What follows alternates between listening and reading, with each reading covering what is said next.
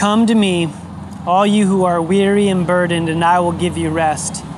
Take my yoke upon you and learn from me, for I am gentle and humble in heart, and you will find rest for your souls. For my yoke is easy, and my burden is light. In ancient times, rabbis would often invite their disciples to carry their yoke. The yoke was a way to describe the set of their teachings, the way that they lived, their outlook on life. And so when Jesus invites his followers to take his yoke upon them, for them it meant so much more than just an imagery of an agrarian culture type thing. But for them it meant Jesus saying, I want you to take on the way that I live. And if you take on the way that I live, then you will begin to experience an ease and a lightness that you have been missing. I don't know about you, but it's hard to go down the street without seeing signs of uncertainty, without seeing signs of stress as people wear masks and businesses have been shut down. And it's reminder after reminder of the season that we have found ourselves. And recently, my wife was having a conversation with Jubilee, our 9-year-old, and she says, Jubilee, this has been a season. And Jubilee says, no, Mom, this has been 3 seasons. It's been spring, summer, and fall. And her literal tongue-in-cheek comment just reminded us that this has been such a season. And I think that these words, this invitation that Jesus is extending to the church could never be more timely than for us as his followers to see that there is a way to live, even in the midst of a pandemic, of political and social unrest, that looks different than the rest of the world. And so, as a church, we're going to be spending the next few weeks exploring the idea of Jesus and what he has to say about emotional health. Now, as these exterior things have become more chaotic and the things in life have felt a lack of control, oftentimes the things that come as a result of it is our own emotional state feels wrecked. Our relationships take the brunt of our emotional instability. And we recently, as a culture, have always kind of dismissed emotions, but recently there have been this increased interest in emotion. And maybe you've seen some of the books on emotional intelligence or emotional quotient or EQ. And these books have tapped into the reality that in the very center of our brain is what's called the limbic system. And in the middle of the limbic system, connecting our frontal cortex, is this piece, kind of rounded piece called the hippocampus. Now the hippocampus is kind of like this bridge between our limbic system, which is kind of our primal state. It's kind of the things that we just feel we don't think about. And it connects them to our frontal cortex, which is our reasoning. And in the hippocampus is where we develop emotions. It's where we begin to say, okay, that was bad, that's good. As a child, we begin to realize, okay, if I do this action, this results in poor consequences for me. And if I do really good on a test, then I get rewarded. And what happens over time is the hippocampus in your brain creates these neurological pathways that create emotions in us.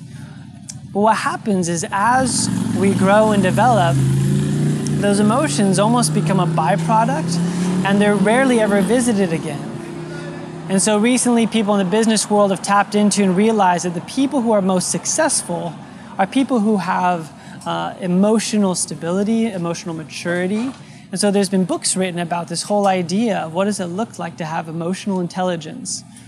Well, here's what's interesting for the Christian perspective, is we follow Jesus Christ, who was both fully God and fully man. And what he came to do as he came into the world was to create redemption and reconciliation for the whole earth, and that includes our whole being. And if we're honest with ourselves, the church has done a great job in creating discipleship for us socially, spiritually, even physically. But oftentimes the church hasn't spent much focus on what does Jesus have to say about our emotions, this really essential part of who we are and how we live. And so we're going to be spending the next few weeks taking a look at the life and the person of Jesus, taking a look at the scriptures, and beginning to ask ourselves this very important question. What does God have to say, or what does God's work have to do with redeeming and restoring our emotional well-being? Now, when I bring up the idea of emotional health, if you're like me, the very first time that I heard this phrase, it kind of caught me off guard because, again, it wasn't a familiar term within the church or within kind of my own spiritual upbringing and context. As a matter of fact, the concept of emotional health came in really a time of crisis. When I just began ministry at a church in LA, I was invited to be become the youth pastor of this church. And a month into that, we were invited in and told that someone on staff had to be removed because of a moral failure that happened. As a 19, 20-year-old young person who was excited about ministry, I was shocked and confused, to say the least. I was shocked and confused because this person was someone that I looked up to. This person was someone who had kind of spiritual success, if you will. People loved this person and followed this person. This person loved Jesus and taught the Bible. And so immediately I realized that there was this disconnect between this person's spiritual life and their emotional health. And as we're sitting there kind of in shock in this meeting, someone who I just met came into being, and they passed around this book called The Emotionally Healthy Church by this guy named Pete Scazzero. Now, Pete Scazzero is this pastor from Queens, New York. He pastors this multicultural congregation, and he experienced a growing, thriving ministry, and at the end of the day, his marriage, his family, and his own personal well-being was a wreck. And he began to start going through this process of, if I'm pursuing all of these things that are spiritually good, why has it left me in this place of relational and emotional depletion and wreckage? And out of that began his own journey, which turned into this book called The Emotionally Healthy Church and Emotionally Healthy Spirituality. They're amazing. You should pick them up. And so his work has inspired a lot of the conversations that have gone on, that will be going on over the next few weeks. But going back to this, I want to just talk about these three primary ways that we view emotions. The first comes influenced because of Eastern religion. Eastern religion would offer us this concept that emotions, although they're there, in order to experience peace or inner peace, we have to be able to not let them control us. And it's kind of this stoic kind of approach to that. And while this has this appeal of not wanting emotions to control you, ultimately it just becomes this dismissive sense of like, emotions are bad, we have to get rid of them. And then we have a more of a secular worldview. And the secular worldview of emotions says that emotions are just a chemical reaction in our head. And if that's true, if emotions are just a chemical reaction in our head, then we really have two options. One is to escape them, to avoid certain emotions and to charge into other ones. And whether that's through substance or success or relationships, we choose emotions, some of them just to escape, and some of them we begin to worship and idolize. And then there's kind of the popular Christian view, which for years has kind of downplayed emotions and essentially said, because emotions are bad, then you just have to have either faith or facts. And so we need enough facts, don't listen to your emotions. We recite Bible verses that the heart is deceitful above all else. And we just kind of dismiss them. It says, don't listen to your emotions, just follow the facts. Or we follow this idea of faith, of even if you have emotions, then you just have to have enough faith. You just have to say the right things in order to not let those emotions rule your life. You just kind of have to faith it till you make it, if you will. The problem with all of these worldviews is they don't seem to line up with the biblical narrative. You see, when we begin to start looking the Bible, we see kind of another option that comes into play completely other than these kind of popular narratives. So let me just read you this quote from Pete Scazzero. It says, "When we deny our pain, losses, and feelings year after year, we become less and less human. We transform slowly into empty shells with smiley faces painted on them. Sad to say, that is the fruit of much of our discipleship in our churches. When I began to allow myself to feel a wider range of emotions, including sadness, depression, fear, and anger, a revolution in my spirituality was unleashed. I soon realized that a failure to appreciate the biblical place of feelings within our larger Christian lives has done extensive damage, keeping free people in Christ in slavery." And so the proper response to this is to ask ourselves, how do we see emotions played out in the scriptures? And you don't have to turn more than a page to begin to start seeing God's involvement in emotions. We see Adam and Eve experience delight as they walk in the garden. We see the terror of experiencing shame for the first time as they try and cover themselves. We see the rage of Cain's envy. We see the agony that Abraham experiences. As a matter of fact, there's entire books that are written out of emotional places. You look at Songs of Solomon, it talks about this erotic expression of love. You talk about Ecclesiastes, which is this highly philosophical expression of just talking about kind of the quickness and almost the worthlessness that life can possess. And we have Lamentations, a whole book of lament. And we just finished a series on the Psalms. And you cannot read the Psalms and not see the emotion of the poets and the songwriters as they're writing out these prayers.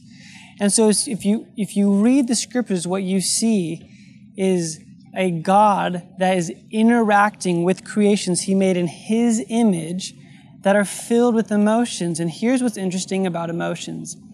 Whenever we see emotions show up in the scripture, they are always gateways to God's interaction with his people. So here's kind of a fourth way I would encourage you to thinking. Besides kind of an Eastern religious view, a secular view, or maybe more of a suppressive traditional Christian view, it's the biblical view that our emotions are a gift. They're not God. They're not to rule over us, but they're a gift. They're gifts as they're gateways, as we surrender our emotions to God, that they tell a story. They're inviting God into those spaces of our lives. Probably where we see this the most is the person of Jesus, the one who invited us to take his yoke upon him. I love looking at the life of Jesus and just read the Gospels and ask yourself this question. What kind of emotions do you see Jesus express? Remember, Jesus is fully God and he's fully man. Pete Scazzero, again from his book, Emotionally Healthy Spirituality, says this: Scriptures portray Jesus as one who had intense, raw, emotional experiences and was able to express his emotions in unashamed, unembarrassed freedom to others. He did not repress or project his feelings onto others. Instead, we read of Jesus' responsibility experiencing the full range of human emotion throughout his earthly ministry. So what I'd love to do right now, I just want to read to you some of the times in scriptures, not all of them, that Jesus expresses and experiences emotions. And keep in mind, these are his disciples recounting the emotions they saw come out of Jesus. And if Jesus lived a perfect life, then we can rest that when we have emotions, there's a space for them. In Luke 19:41, it says, as he approached Jerusalem, he saw the city and he wept over it. John 11 says, when Jesus saw her weeping and the Jews who had come along with her also weeping, he was deeply moved in spirit and troubled. Did you ever think about that? Deeply moved in spirit and troubled. In John chapter 2, we have a story of Jesus coming into the temple where they were ostracizing people that were not of their race, really an early form of racism that were preventing people from experiencing the presence of God. And Jesus says he makes a whip, and he goes and he quotes the verse when he says, zeal for your house will consume me. So we have a zealous God, a God who weeps, a God who is deeply troubled. In Luke 7, it says that when the Lord saw her, his heart went out to her and he said, don't cry. Mark 1:41 said that he was moved with pity. Mark 9:36 says when we saw the crowds, he had compassion on them. Luke 10, it says, at that time, Jesus was full of joy through the Holy Spirit. So, again, these are just some of here is Jesus, the perfect example of humanity, the one we are to apprentice under. And as he's living his life, we see him lament and weep and have zeal and righteous anger. We see him have joy. Now, the author of Hebrews picks up on the emotion of joy that Jesus carried with him. And he says this, fix our eyes on Jesus, the pioneer and perfecter of our faith. For the joy set before him, he endured the cross, scorning its shame, and sat down at the right hand of the throne of God. I love that image, that Jesus is the author and perfecter of our faith. And in this moment, he says that there was a joy that was set before Jesus, and that joy was so powerful that it moved him to and through the cross. And we have to remember that at the end of joy, that joy was the resurrection, was the victory that came, that was not only his, but extended to us as well. So here's what I like to do. My hope is that you would understand that this is not a sermon series on pop psychology.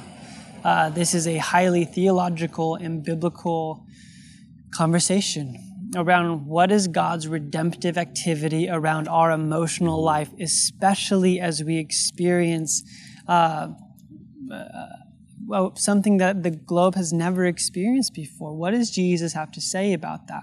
So as we look at the scriptures, as we look to the person of Jesus, this is what I would like for you to say or to do.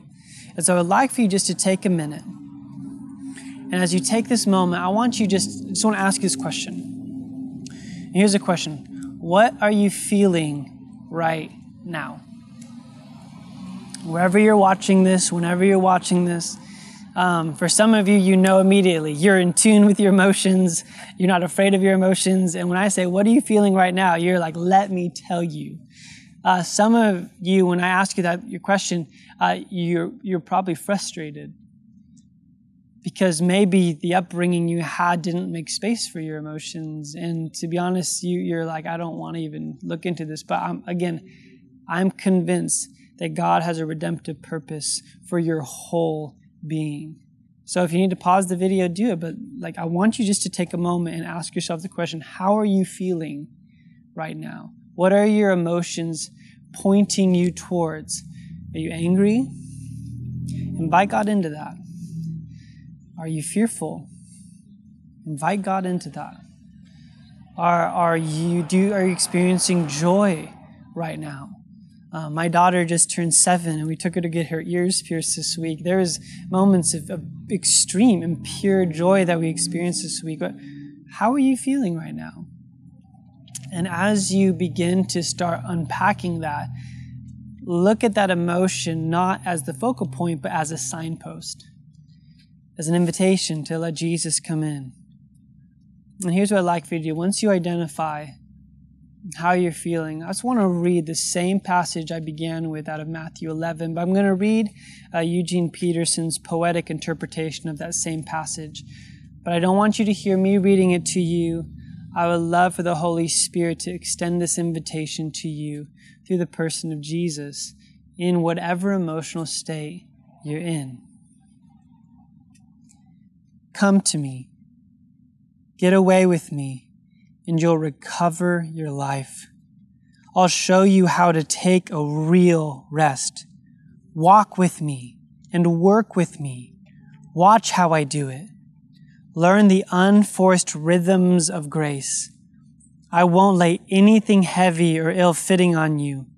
Keep company with me, and you'll learn to live freely and lightly.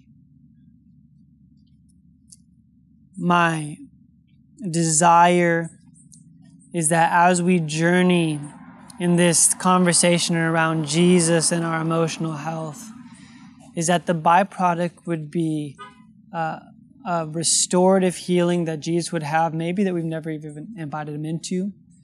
And that as a result of that, the relationships that we have would be restored. And so if I could just speak to that real quick before I pray. If you've been struggling in your relationships, if you're married and you guys have just spent way too much time together, if your kids have been trying to figure out this whole Zoom school thing and it's created tension, if you've been laid off and you're trying to figure out what's next for you, and whatever relational state you've been in, I would just want to let you know you're not alone, and that Jesus wants to meet you in the middle of it. There is not a relationship beyond God's redemptive ability, and that doesn't mean that God desires people to stay within danger or toxicity. Please hear what I'm saying. What he's saying is God's hope and desire for us is always wholeness, and he wants to begin that in you.